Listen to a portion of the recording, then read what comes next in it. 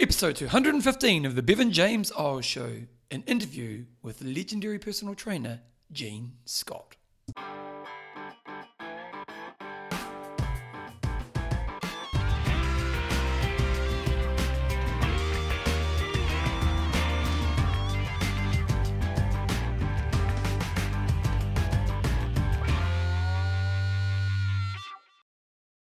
Rightio team, welcome along to episode 215 of the Bevan Eyles Show, your fortnightly podcast on the behaviours that create a lifetime love of fitness so you can get the benefits that come alongside it. Well, I've got a pretty cool interview coming up today. So there's a lady I've worked with for years, a lady by the name of Gene Scott. And Gene Scott is a role model in the fitness industry for many, many reasons. Is a very, very successful personal trainer. Locally, is just one of the iconic names within my region, but she even made it to the World Personal Training Finals. They have this kind of annual thing, and I think they chose 10 personal trainers in the world, and Jean got to go. They flew her to the other side of the world, and she went into this final. So she was recognised as one of the top 10 personal trainers in the world, and this is by one of the governing bodies of health and fitness. So you're dealing with someone who's just a pretty high level here, and there's lots to like about Jean because obviously, she understands what it helps to create change for people around health and fitness. I really respect Jean because she always has a sense of responsibility to the industry. She's always given back and always helped develop new people in the industry. And as a person, she's someone who's always grown herself. She's achieved a lot of athletic challenges. She took up painting as a hobby, and I remember when she first started, she showed me some of her first paintings, and that was probably 10-15 years ago, and now I see her paintings now, and she's just evolved into quite an amazing painter, and she just understands the importance of self-growth. And so I just really wanted to get her on the show because it's one of those people who has the kind of the pieces of paper to tell you that she knows what she's doing, but B just has a lifetime of experience. And so I kind of contacted her over the weekend and said, Jen, I'd love to get you on the show, and she was keen, so I'm going to be putting it on pretty soon. Now, I'm going to be honest, I'm recording this part way earlier than when I'm actually going to be interviewing her, so I haven't actually done the interview yet. So the beginning and the outro of today's show is, I haven't actually spoken to Jean, but I can guarantee you guys are going to get a lot from my interview with Jean. I'm actually not going to spend much time on many other things right now, other than just I'm loving the Olympics. I don't know if you're like me, but I'm a big fan of sport. I think sport has the ability to grow us and develop us and in many powerful ways, but watching the elite of the elite. And one thing I always love to talk about is how you just don't get how amazing Olympians are. And the analogy I often will do with my runners is just say, look at how fast these guys are running 5K in, or these females are running 5K in, and go on a treadmill, or even the marathon time. Think of the marathon time. Jump on a treadmill. These guys are running basically 21 Ks an hour for around 2 hours.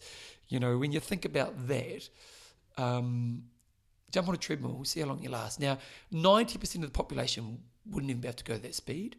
10% can last, minutes, and these guys are doing it for a marathon. And that's just not marathon running. That's everyone who is at the Olympics. You're just watching the best of the best. I had a friend who got to the Olympics as a long jumper, and I remember her saying how people don't necessarily understand how hard it is just to get to the Olympics. And, when you're watching the Olympics, just take a moment to appreciate how great these people, even the people who get like last in the heats, these people are rock star athletes, and, that just to get to that level. And then you go to actually win an Olympic gold medal is such a hard thing. So I just love watching the Olympics because it's one of those moments in life where you get to watch the absolute excellence in humanity and in all the different sports we get to watch. So the thing about me with the Olympics is I'm always pretty much written off over that period of time because I get so tired because I just end up watching a lot of Olympics. The next 2 weeks are a write-off in my life, but it's a write-off I'm willing to make because I love the Olympics. Before I get into my interview with Jean, I just want to say a big thank you to the patrons of the show. These are the people who support the show each time I release an episode. They donate some of their hard-earned money my way, and when they do, they get a cool nickname, and some of these people are Libby Olin Hilda. Libby's really funny. She runs in my running group, and she's a Libby is hard, man. Like Libby's a tough bugger, but she's not the fastest runner in our group. And whenever we do a track session, she always tries to take on our fastest runner, Gareth, for one of the starts. And this morning she took off and she beat him to the first corner. And I say Olympic gold for Libby, and her nickname's quite appropriate, All In, because when Libby does something, it's never half pie. We've got Rebecca Bullseye Spears. We've got Bernadette Soul Caliber Parry. We've got Mac Forrest Warhol Ackhurst. Holly the Go-Getter Woodhouse. And then we've also got Sue, the only way up is Chisel. These people support the show. If you want to support the show, just go to bevanjameseyles.com. Click on podcast, click on support the show, and then go through the process from there. Anyway, let's get straight into my interview with Jane Scott, the legendary personal trainer.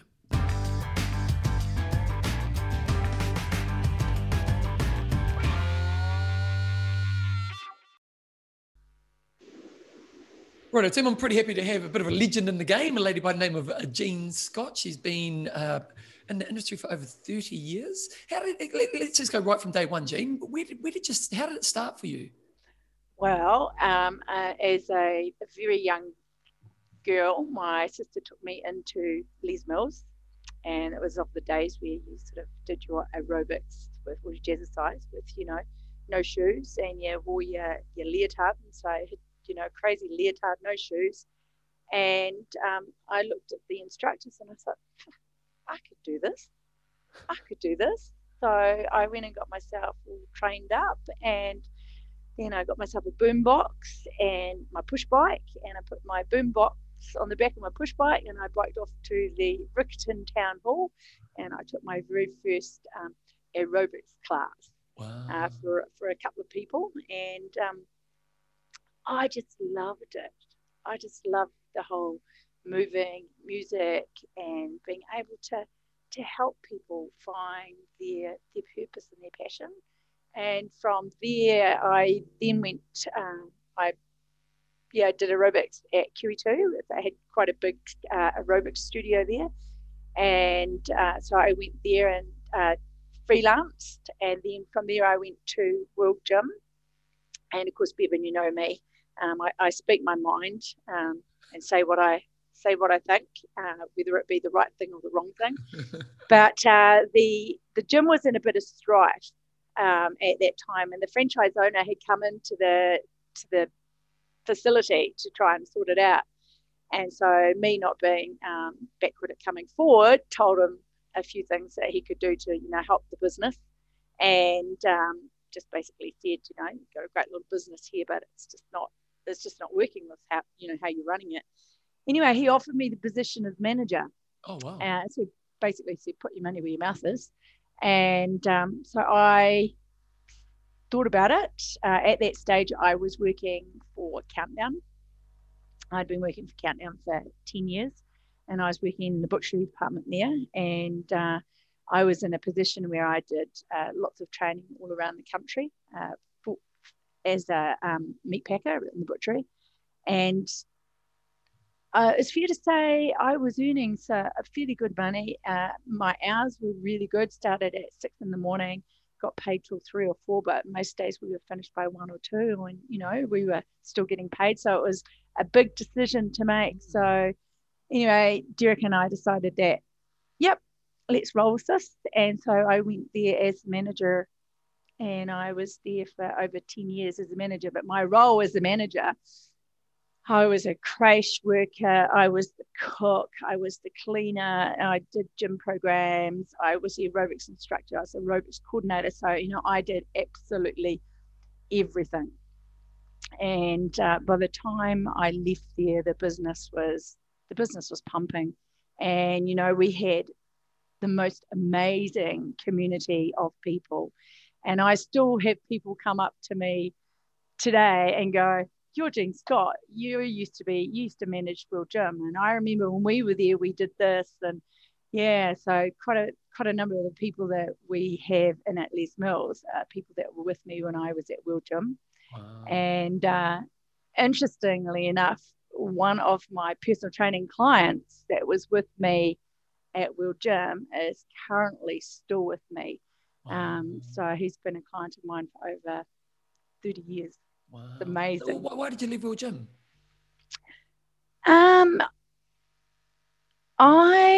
I love to get things started and moving, but also need stimulation. So I'm always looking for something that's going to create that excitement inside me so that I continue doing what I'm doing. And I got to a point there, the gym was very successful. I was surrounded by amazing humans, and I had taken up bodybuilding, and I had done a few events and had decided I'd gone where I could go as far as, physique and stuff goes there.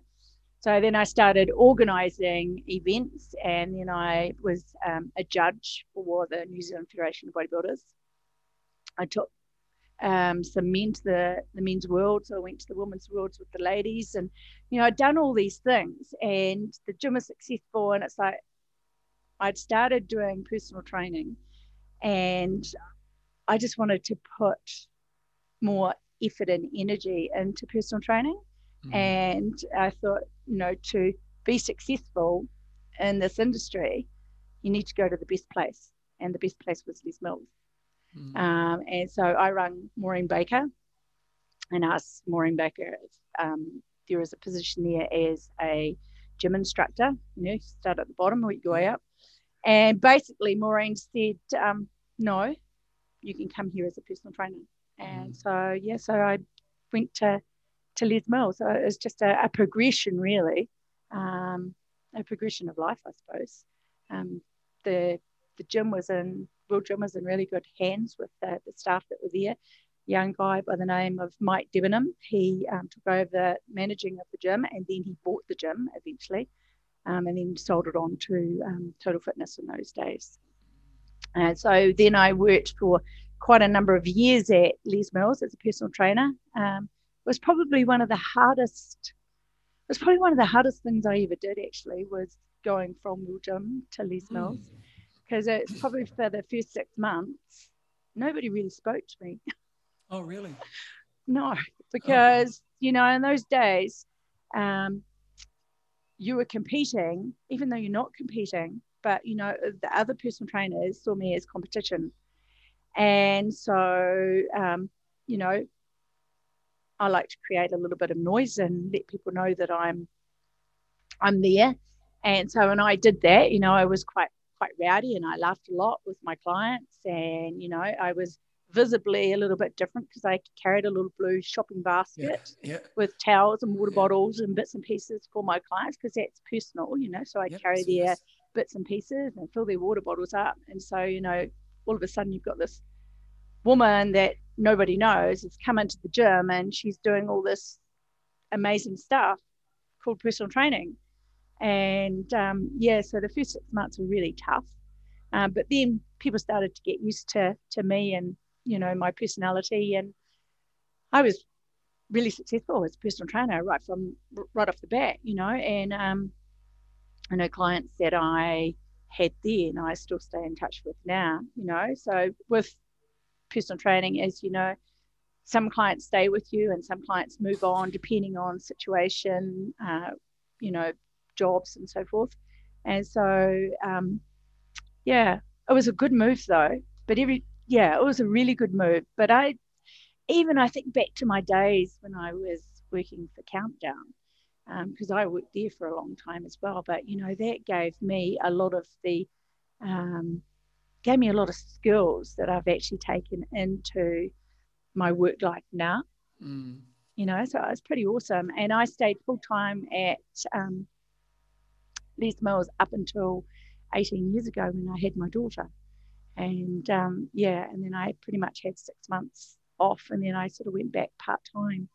And so now I personal train from my own studio at home, and I just do RPM for Les Mills. So there's lots of questions here. So first question, I think, because a lot of people who maybe aren't into exercise or struggle with exercise, I've got lots of questions for you, but you built World Gym up and you talked about how you build a community and stuff. Like when you think about people trying to choose fitness options, what should they be looking for? And there's probably two ways of looking at this is when they're choosing the type of facility they're going to choose, and then the leaders they're going to choose to help guide them along their way. What do you think are some of the key things they should be looking for in regards to the facility and just the one or the like the PT or coach they want to use? Yeah. I think that the first thing that people need to be aware of is you need to do something that you enjoy. And don't just do exercise or movement because you think you've got to do it, and because everybody else is doing it. Find that little thing that actually spins your wheels, makes you feel good, and go back to when you're at school. What did you do? What sort of movement did you do that you really enjoyed? Did you enjoy running around? Because we all had to run around the school grounds. Did you enjoy that? No. Well, then don't go and do that stuff. Like find the stuff that actually makes you feel good, and enables you to put a smile on your face. And so when you're looking at a facility, you want to walk into a facility and you want to feel the warmth of that facility. Like you want it to be a greeting. Like you walk in the door and you go, oh man, this place is really nice. I like the colors, I like the colors in the walls, or, it just gives you a really nice feeling. And, I suggest to people, go and walk through the different doors of the different facilities. I mean, because, gyms are like a dairy now. There's one on every corner, so it's like, go in and see what that vibe is, and see what the people are like. Because, I mean, there's, it is about finding your community, and a place that makes you feel good, that you want to go to. Because otherwise, if you're doing something because you think you have to do it, then you're going to pay the money, but you're not actually going to go. But you're going to pay the money. So I would encourage people to walk into different facilities and try them. Try the boxing, try the circuit training, or the different forms of activity out there, yoga, tai chi. There's just so much out there that just got to open yourself to it and go and do a trial. Go and try the different gym classes. And I think very, very quickly you will know whether a place feels right for you or not. And then the other thing that I also think is really important is people just need to move, but they also need to be very mindful that what they do now will affect their life and years to come. So, there's lots of stuff out there that is like really high intensity, really high impact. Perhaps some of the coaches aren't as good as they should be. And so, you want to go where they're actually going to look after your welfare, but also keep you safe. So you want to go with good coaches, not just with, people that are going to yell and scream. And like motivation is really important, but actually you want to be performing the exercises correctly, and correctly for you. So you need to know that the people that you're working with actually know what they're doing. And what about with a personal trainer? Because like a lot of people, investing in a personal trainer is a big investment, but it's a big commitment as well. And it's interesting. My daughter, she was always healthy, but never really an active, like a sporty kid as such. And she's just turned 24. She lives in Australia now. She's just got into the gym buzz and she's really loving it. But she's got a young personal trainer, this young girl who she just loves. And she said to me recently, I joined the gym and I was kind of a bit half-assed. And then I just thought I'll commit to this personal trainer, and you just seen my daughter thriving with fitness, and she's loving it. And obviously this young personal trainer she's working with has tapped into my daughter to help her go to another level. And so what is it that great personal trainers have that maybe, because it's a world where there's a massive turnover, massive failure rate. There's lots of people who think they love exercise, but don't necessarily know how to help people be great with exercise. So, you're obviously pretty great yourself, but just that insight that you have and what a good PT has and what people should be looking for. Yeah. Primarily, a good PT needs to be somebody that is prepared to actually listen to what their clients are saying to them. And so right from the get-go, all personal trainers should be doing a pre-screen and health questionnaire with their clients. So if you're going to see a personal trainer and they start training you and they haven't actually done a pre-screen, actually delved into your family history, your medical, any medical conditions and stuff, then you don't want to be training with them, because it's really important that the trainer knows that the health wealth of the person that they're working with. And I always talk about health wealth, because what we do is enhancing our health wealth to enable us to be in our 70s, 80s, and 90s and to still be able to move. So your trainer needs to be someone that actually cares about your health wealth and will be able to give you the tools to enable you to be able to enhance that over time. And they need to be good listeners, but they also need to be prepared to go fishing and ask more questions as well, because it's about building rapport with your client. And so what this young lady that's working with your daughter, she would have built a rapport with your daughter, and she would have asked you all sorts of questions, probably about, her background, her schooling, what she liked, what she didn't like. She's probably asked questions about family, what do your family do? What's dad do? What's mum do?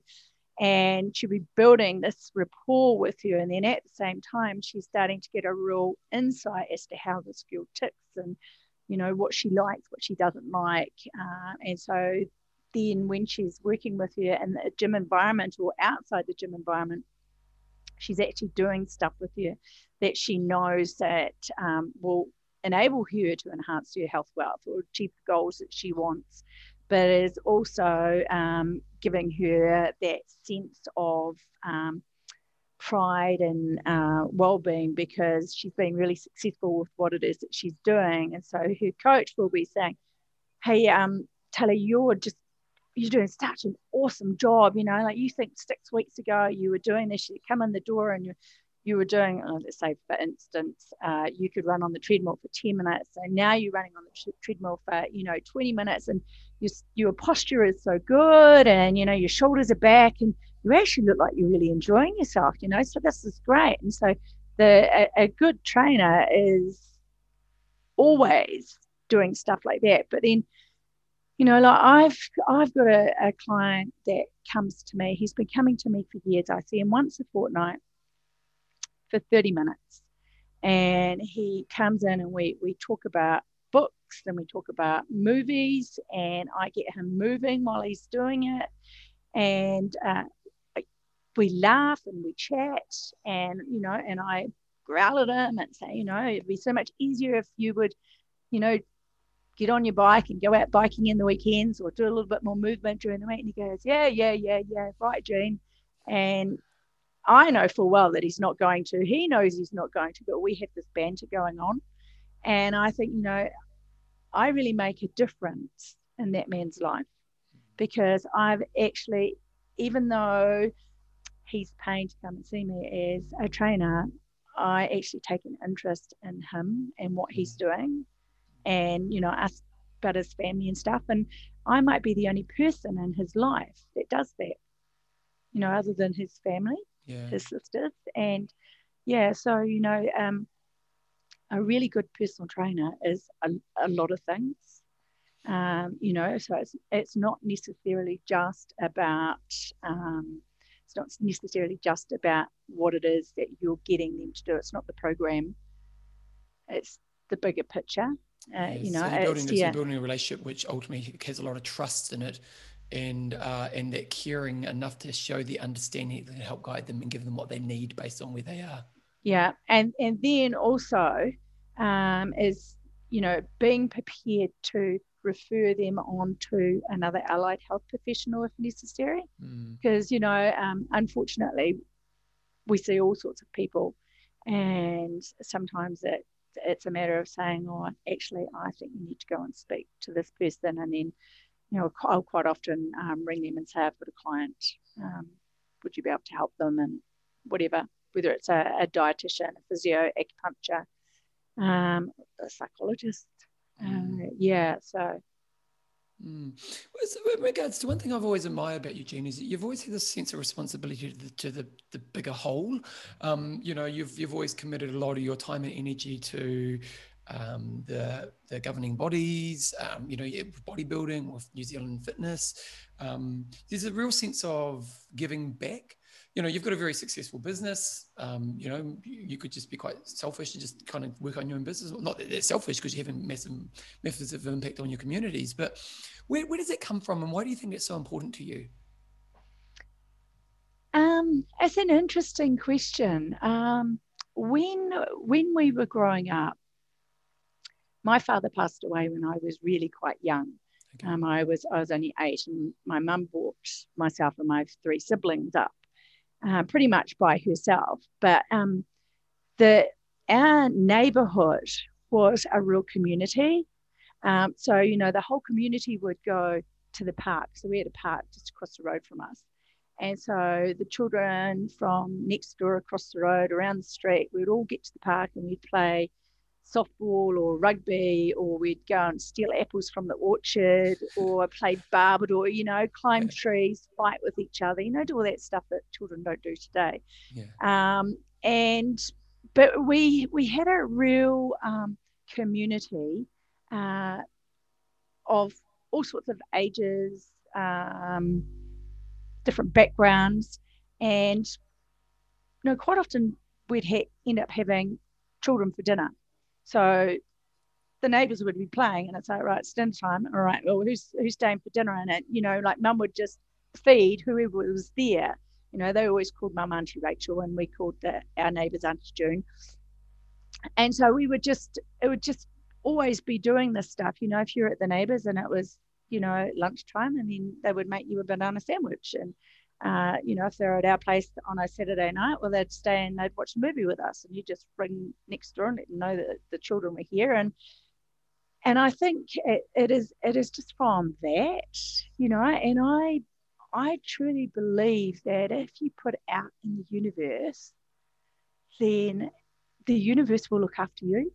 And I, with the industry, I think that the more we give back to the industry and the more we share with our peers, the better the industry will be. So I've just started in the last couple of years. I work for Schools Active. Well, I contract Schools Active. And I spend a lot of time sitting in front of my computer watching videos of students doing personal training.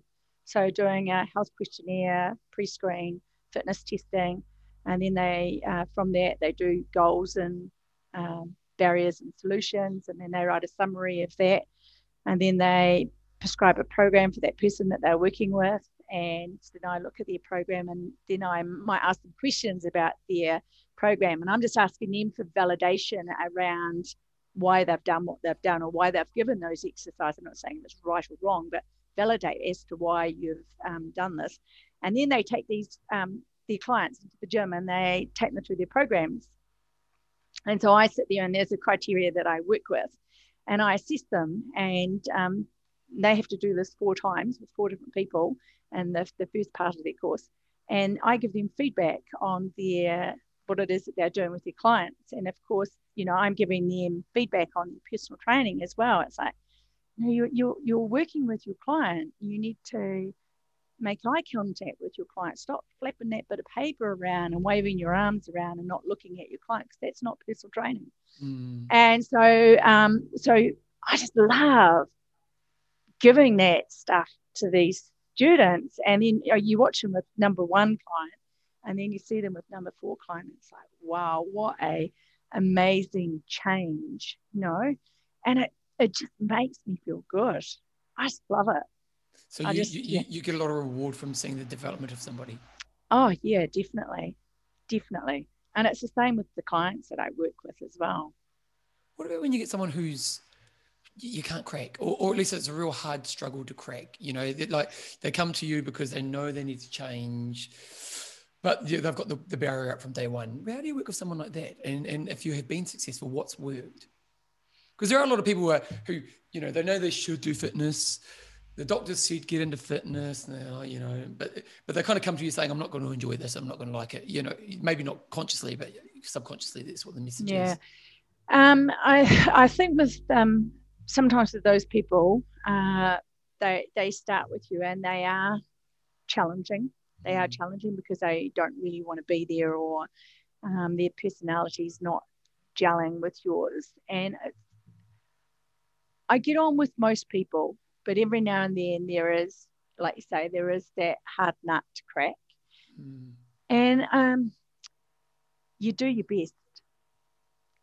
Yep. And sometimes it's just that person's not the right fit for you, and maybe they may be better suited to somebody else to be working with, another trainer, or like I've worked with people that I've referred to other trainers because that other trainer may have a niche for a particular type of training that person requires. Yeah, so and I do have quite a big network of trainers that I know from working the stuff that I do within the industry, and so it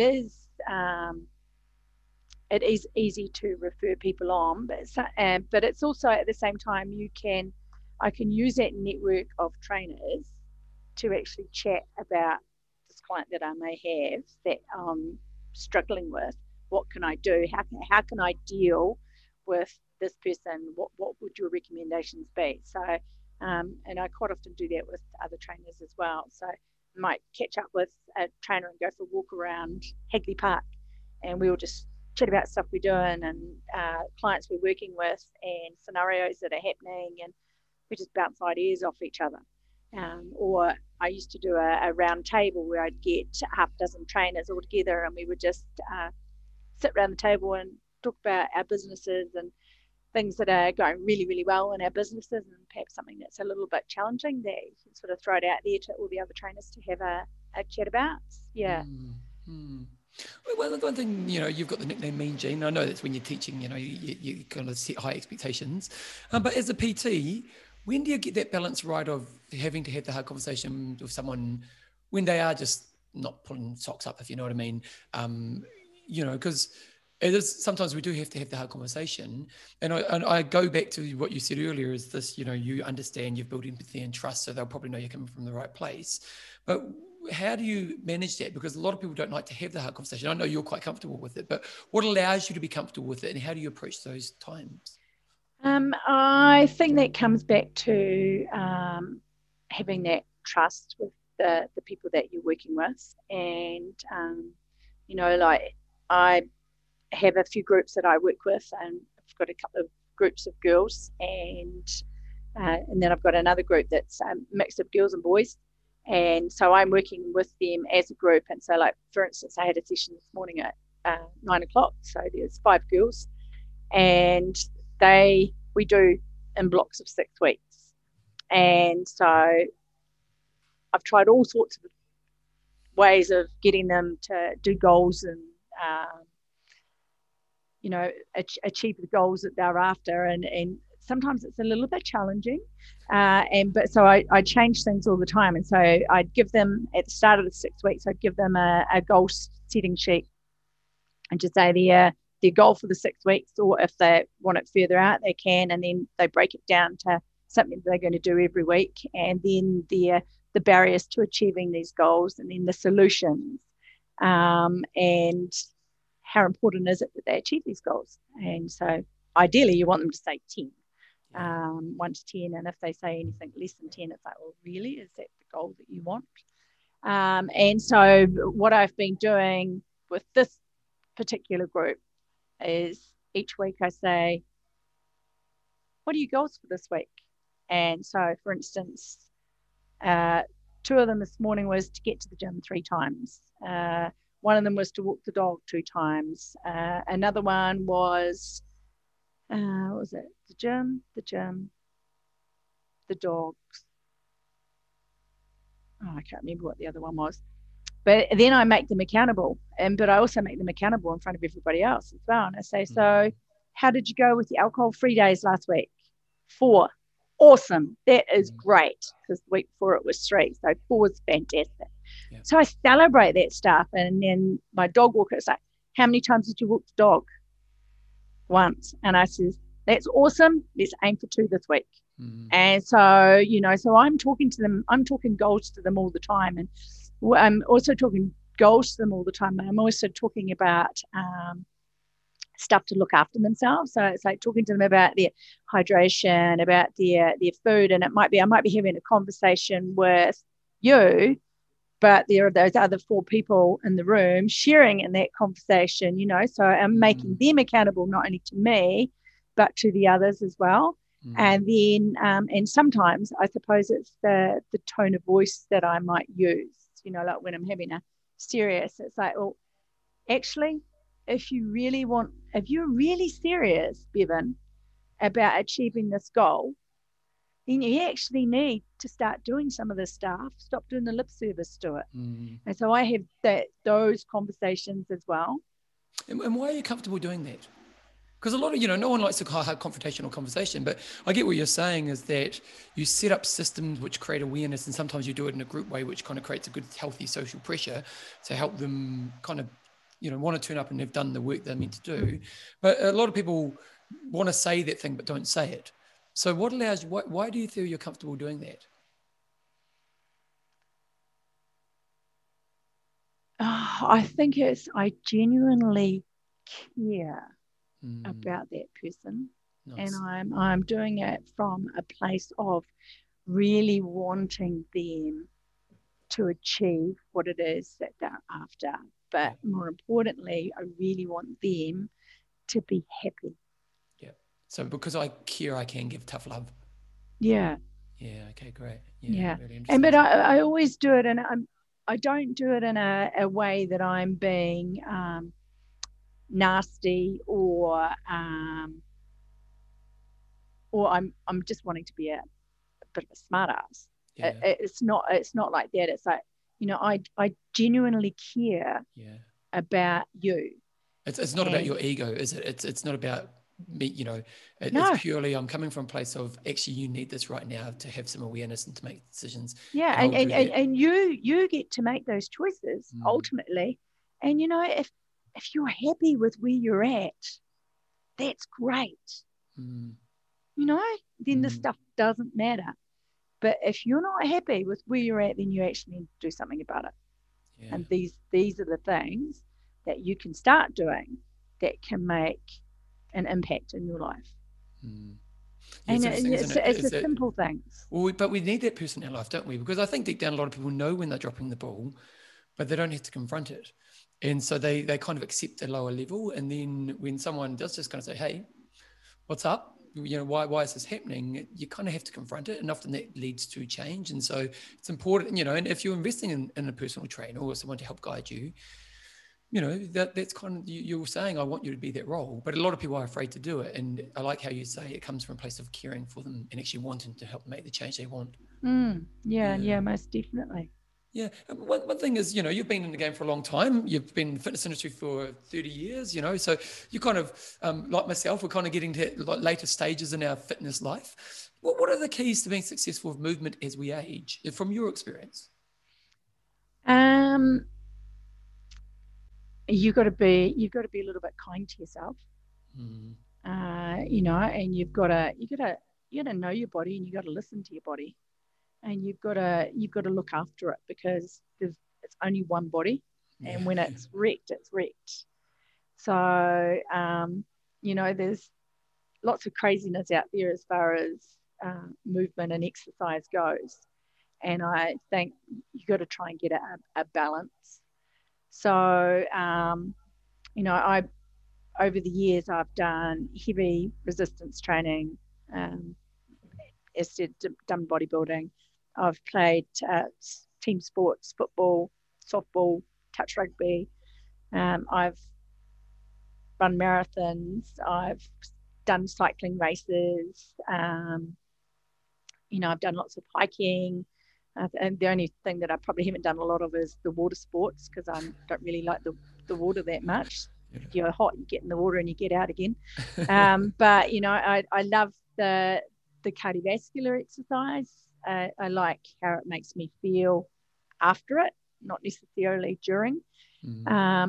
But over the years, I'm now a qualified, certified yoga teacher. And I think, I sort of balance it out. I still cycle at least 3 times a week. And, on a Sunday, it's, 60 Ks. I still run 3 times a week. And generally it's about 9.5 Ks that I run when I run.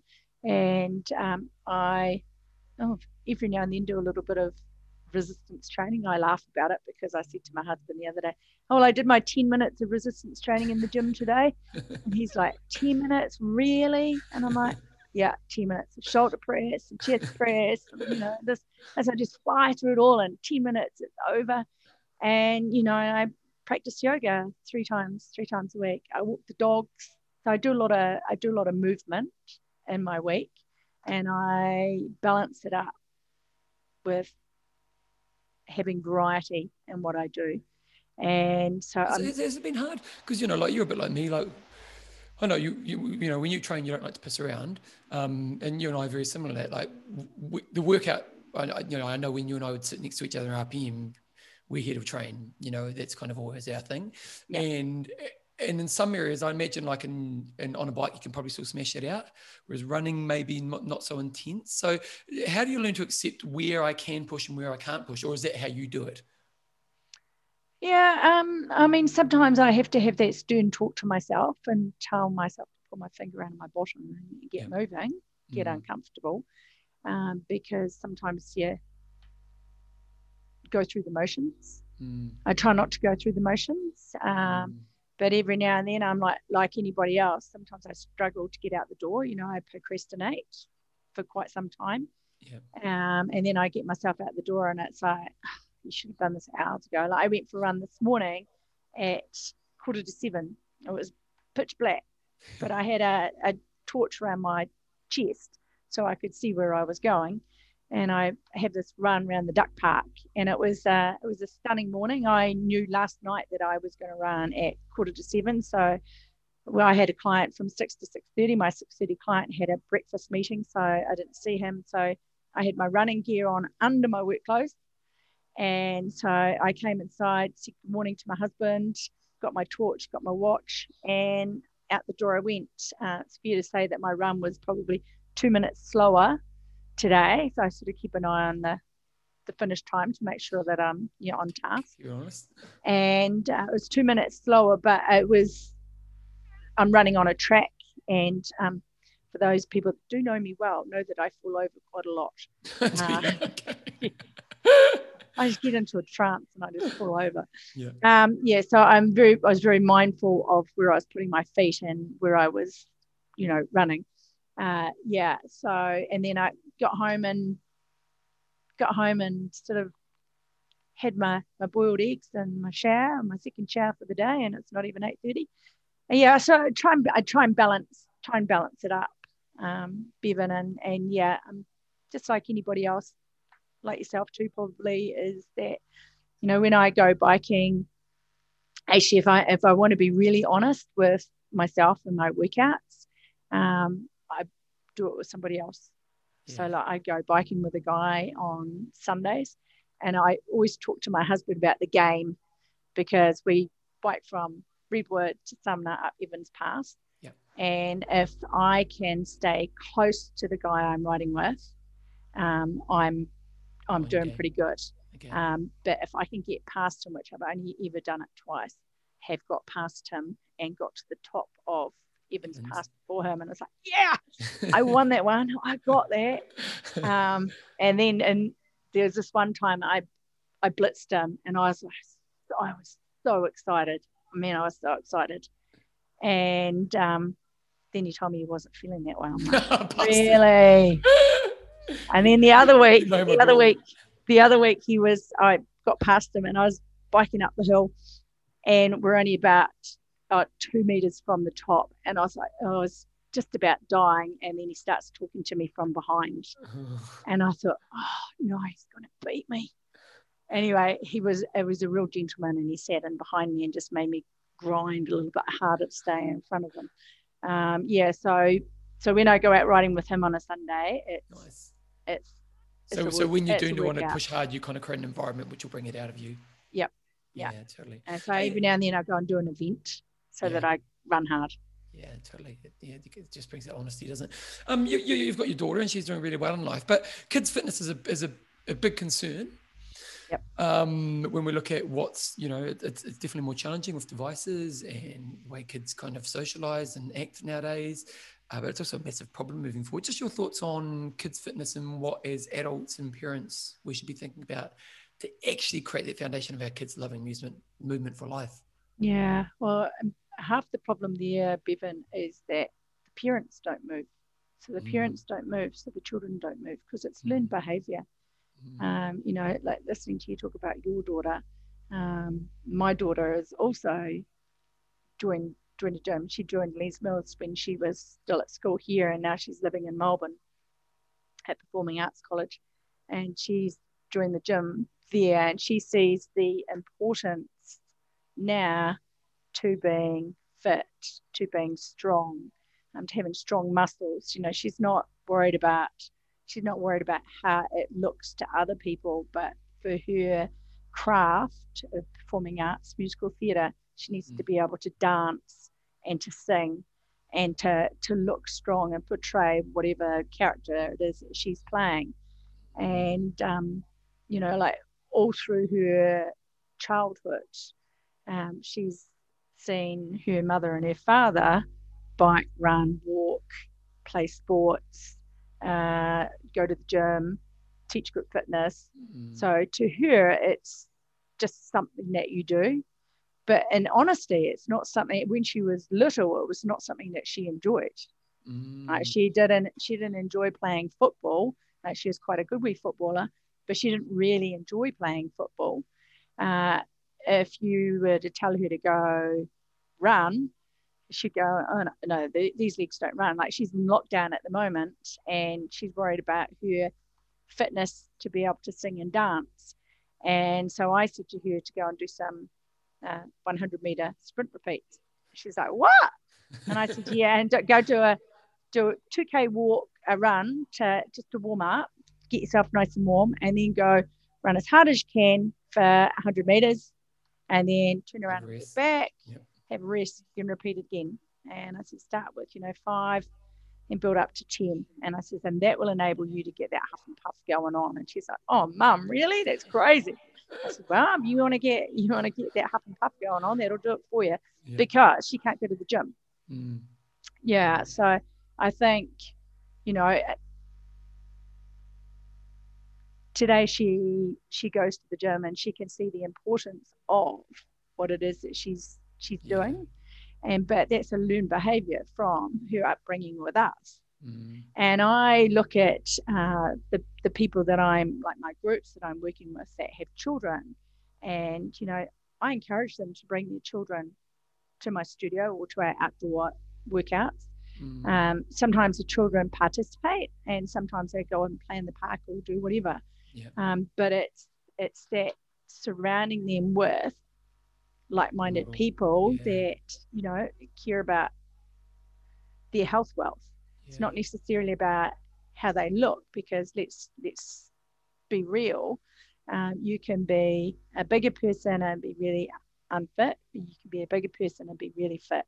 You can be a skinny person and be really unfit, or a skinny person and be really, really fit.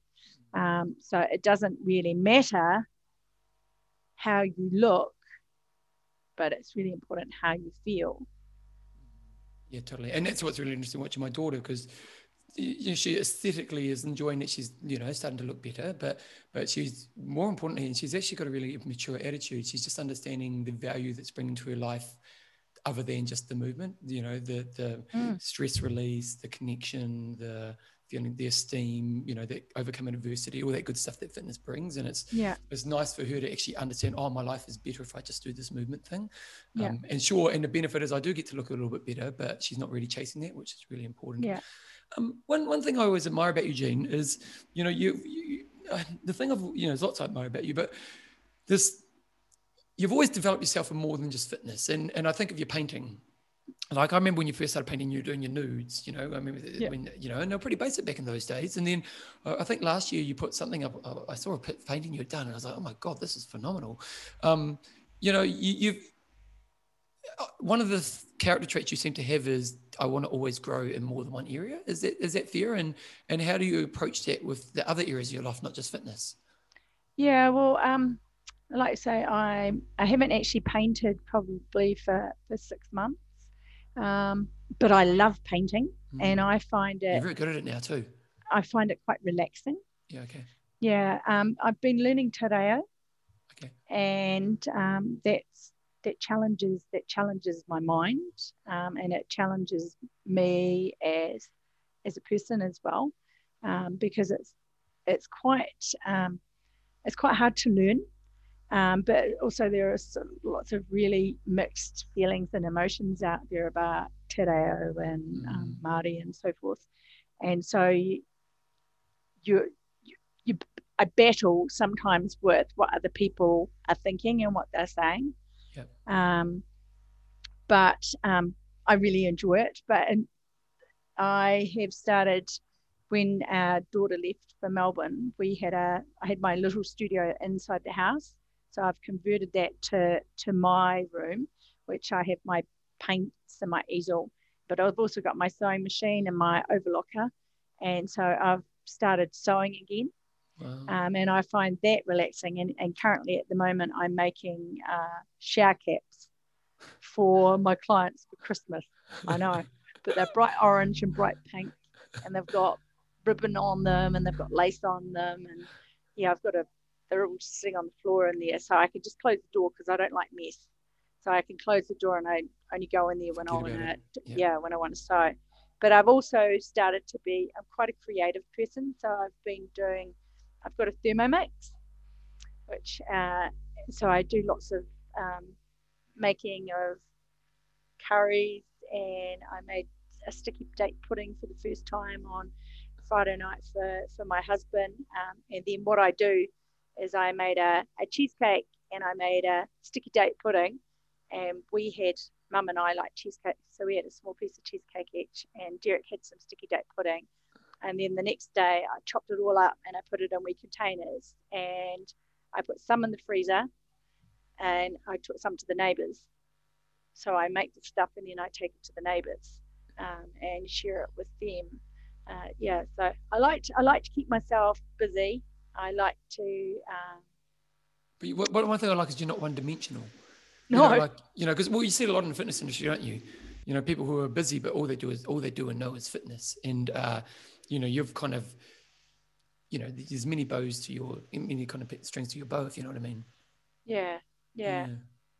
I just think it helps to create a better you. Yeah, nice. It just helps to create a better you. And I mean, there's the stuff that we do in life that's fast and furious, and then there needs to be stuff in life that enables you to have that happy medium and that balance. Yeah. And I think we're just better people for it. And it's also that thing of it broadens your perspective on life, doesn't it? Like for me, because I was that one-dimensional fitness instructor, I started at 30, I kind of realized I needed to create a rounder me. And then, that's when I started piano and stuff. And piano's taught me life lessons and things about myself, which fitness could have never taught me. And it makes me a better fitness professional. Like it's, it does. It broadens your overall perspective on all things, doesn't it? Yeah, it does. And and I'm not scared to share all that stuff that I do. So like when I'm teaching RPM and yoga, I'm speaking a lot of te reo in my class, and so I'll do the English, and then I'll say the te reo. And I laugh at myself. I do laugh at myself, and I said to my class a couple of weeks ago, I said, Oh, so guess what I've been learning in Te Reo this week? And yes, the body parts. So, we're talking about the ringa and the waiwai, so that's the arms and the legs. And and I, talk about my crazy shower caps and do all that crazy stuff. And then the next minute I'll be going, right, now if you're really serious about getting fitter and stronger, you got to turn that dial up and you got to feel a little bit of discomfort, So, and I think all that stuff enables me to be that person. Yeah, so you have a sense of trust in self, and that allows me to actually help people more. Yeah. Yeah, nice. Hey, Jen, I could talk to you for hours, but we are limited on time. So if people want to follow you, or do you kind of do you website or no? No, I'm terrible, Bevan. I don't have a website. I do a little bit on Facebook, but I don't really do much on Facebook because I think if people want to know about me, they can ring me and ask me. Yeah. I don't do photos don't share family photos or anything like that on Facebook. I do a little bit for business, but I haven't really been doing that. I have Instagram, but I don't know how to use it. But people can private message me. They can ring me. They can call me up. We can have coffee. We can do the old-fashioned way of communication. But it's proof, isn't it? Because I think in this industry now, everyone's trying to chase the internet dollar, and it's like, you know what? If you're just a great community leader in your community, you always have a great business. Yeah. And you're more than that, but you're a great example of that. You've just got this powerful group of people that philosophy you're trying to spread to your world. You never have to worry about business, do you? And it's. I mean, you're constantly working with the business and on the business, but like I'm me and I do things my way, and I'm open to change. I'm open to suggestion, and I believe that we're here for a short time, and it needs to be a good time. Yeah. And so you got to get out there and be a little bit courageous at times, and be a little bit naughty, and laugh lots, and just enjoy life. And I mean, I spend quite a lot of time at the computer, and it's like I don't need to share my world with people on Facebook and stuff. So one day I might get a website, but well, it doesn't sound like you really need it.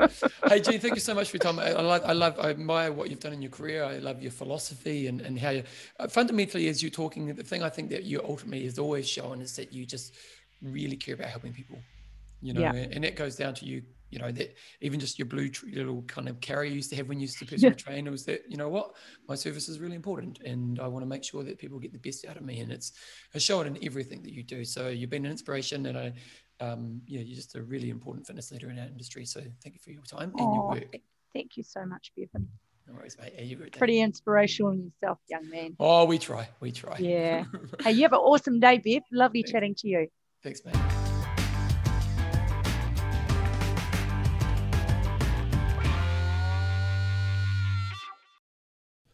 Right, Tim, hopefully you enjoyed that little interview with Jean Scott.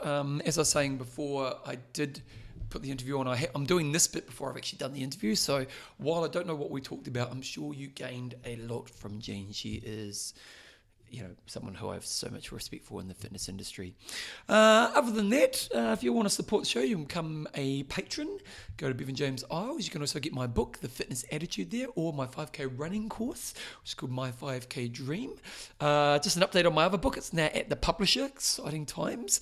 The release date of my new book is going to be about April next year, 2022. So getting a lot of work done behind the scenes. I'm creating a course that goes alongside the book. It's a lot of work, but I'm pretty excited about what's going to happen there. So anyway, that's pretty much today's show done and dusted. I'll be back in a couple of weeks from now with another Bevan episode. Oh, actually, one other thing. If you're not getting my weekly videos, keep active with Bevan.